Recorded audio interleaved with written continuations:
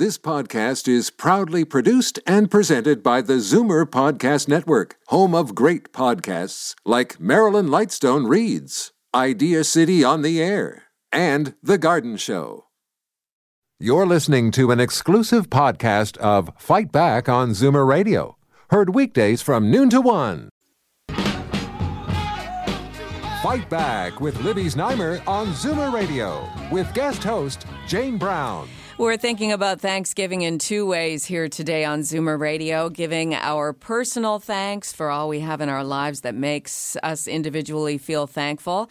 And we also want to focus on those who are less fortunate and who have a tough time making ends meet and who need food banks in order for them to pay the rent and keep the lights on so they can put food on the table. Gail Nyberg is the executive director of the Daily Bread Food Bank. She's come into the Zoomerplex today. Thank you so much. Happy Thanksgiving to you. And to you too, Jane. How is the drive going this season? Actually, it's interesting. I was looking at the numbers before I left. So we're running just a little bit ahead of food. And so that's a good news. We're a little bit behind in money, but we haven't counted yet. So there's a lot of things we haven't counted over the weekend. So I'm confident by the end of the week, by next Monday, we should be in pretty good shape. And in terms of a preference of what you would rather receive, the food or the cash, because I know you can do more with the cash. I made my my donation this morning online. It's really easy to do. It does make you feel good. But there's also that, I remember when my children were young, taking the food to a fire hall so that they could feel that other people don't have what we have. We need both. And you're right. Absolutely. With a cash donation, we buy wholesale and we can buy in bulk, and we do very well. But for children and for some people need to have that concrete drop the food off, the food is going to someone.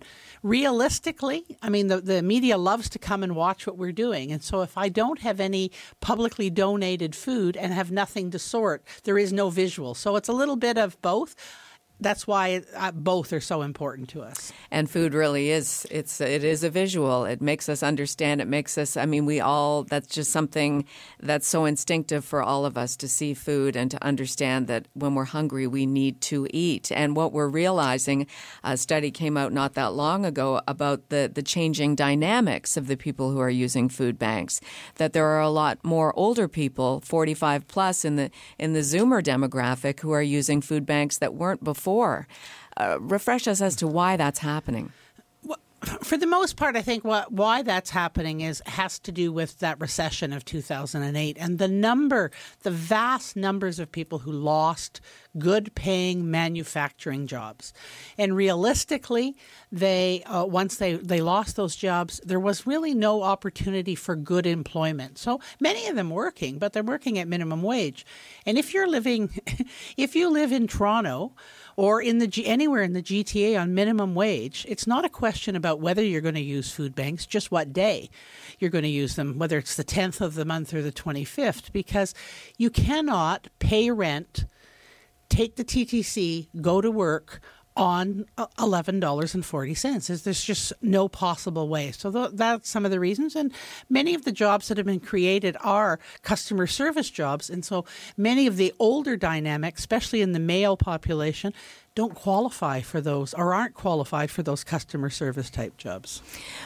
Do people who, as you say, are making the minimum wage in Ontario, $11.40 an hour, and they're working their 40 hours a week, are they routinely coming to the food bank? Are they coming, as you say, twice a month, every second week? More of them are coming. That's a demographic that we've watched increase over the last 10 years. And so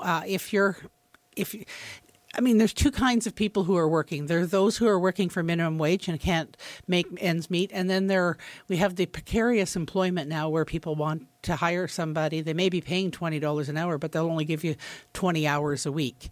And so those are the two demographics of those who are working. And then there are those who basically are now not employable. They've lost jobs. Many of them have disabilities. And so with the high cost of rent and now the high cost of food and public transportation, people are just finding their backs against the wall.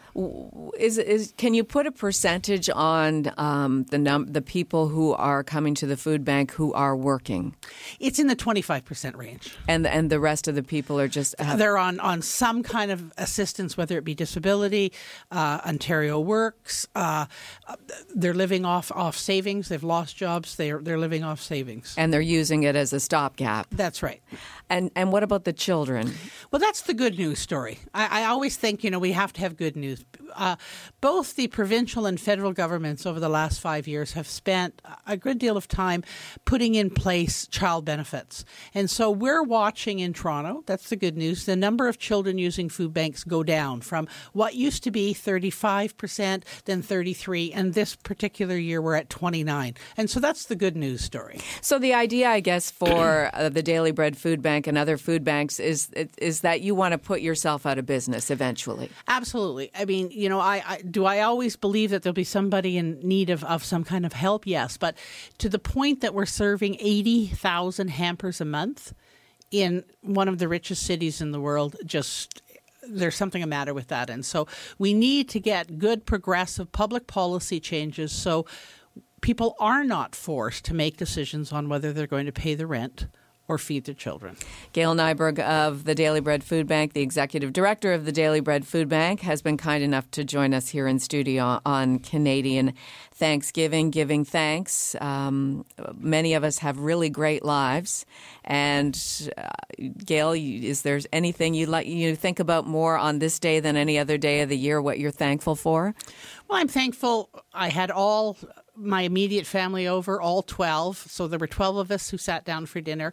We had a great dinner. All the grandchildren were there. Everybody's healthy. Everybody's employed who needs to be employed. So I'm very thankful for that. I'm thankful today as well. I, went to Daily Bread and there's hundreds of volunteers there. My cousin came with me, which was good. Another part of the family. So I'm thankful for family, and I'm thankful for people who give of their time. I'm sure that you feel very much the same as Gail, and I'll certainly be sharing what I'm thankful for as well here before we get to 1 o'clock. 416-360-0740, 1-866-740-4740. Beautiful sunny day here in Toronto. What are you thinking about today? What makes you happy? A lot of us celebrate with our big meals on Saturdays and Saturday and Sunday of the long Thanksgiving weekend. So today is a day to digest and sit back and just relax and enjoy the day off, which also gives us an opportunity to go online to the Daily Bread Food Bank website and make that contribution, a small contribution. If we were all to do that, you'd probably double your goal in a day, right? We likely would, and it's really easy, dailybread.ca. And as you know, Jane, it just takes a couple of minutes to do it. I also think I'm thankful for the Blue Jays. That was some game last night. Wasn't that incredible? And two things I made note of in addition to making a cash donation today on your website. One was about the volunteers, that you have so many people volunteering that at this moment you can't take any more volunteers. That is the one thing Daily Bread is so blessed with. We, you know how you sign up to get tickets, you buy tickets from Ticketmaster and the open and everybody clicks in and, we fill 500 spaces in 20 minutes. And then we have a waiting list. People want to come and give back, and I'm very grateful for that. That's I talked about volunteers and being thankful because we couldn't do what we do. The food that's collected now isn't just for like today or next week. It's for 6 weeks. It's to make sure that we have enough to send to all 130 food banks for the next 6 weeks, and that we need to get that sorted because when it's all mixed up, it doesn't make a lot of sense. That really, if you're at all worried about the human condition, that's got to restore your faith in humanity. The fact that you fill 500 spots in 20 minutes.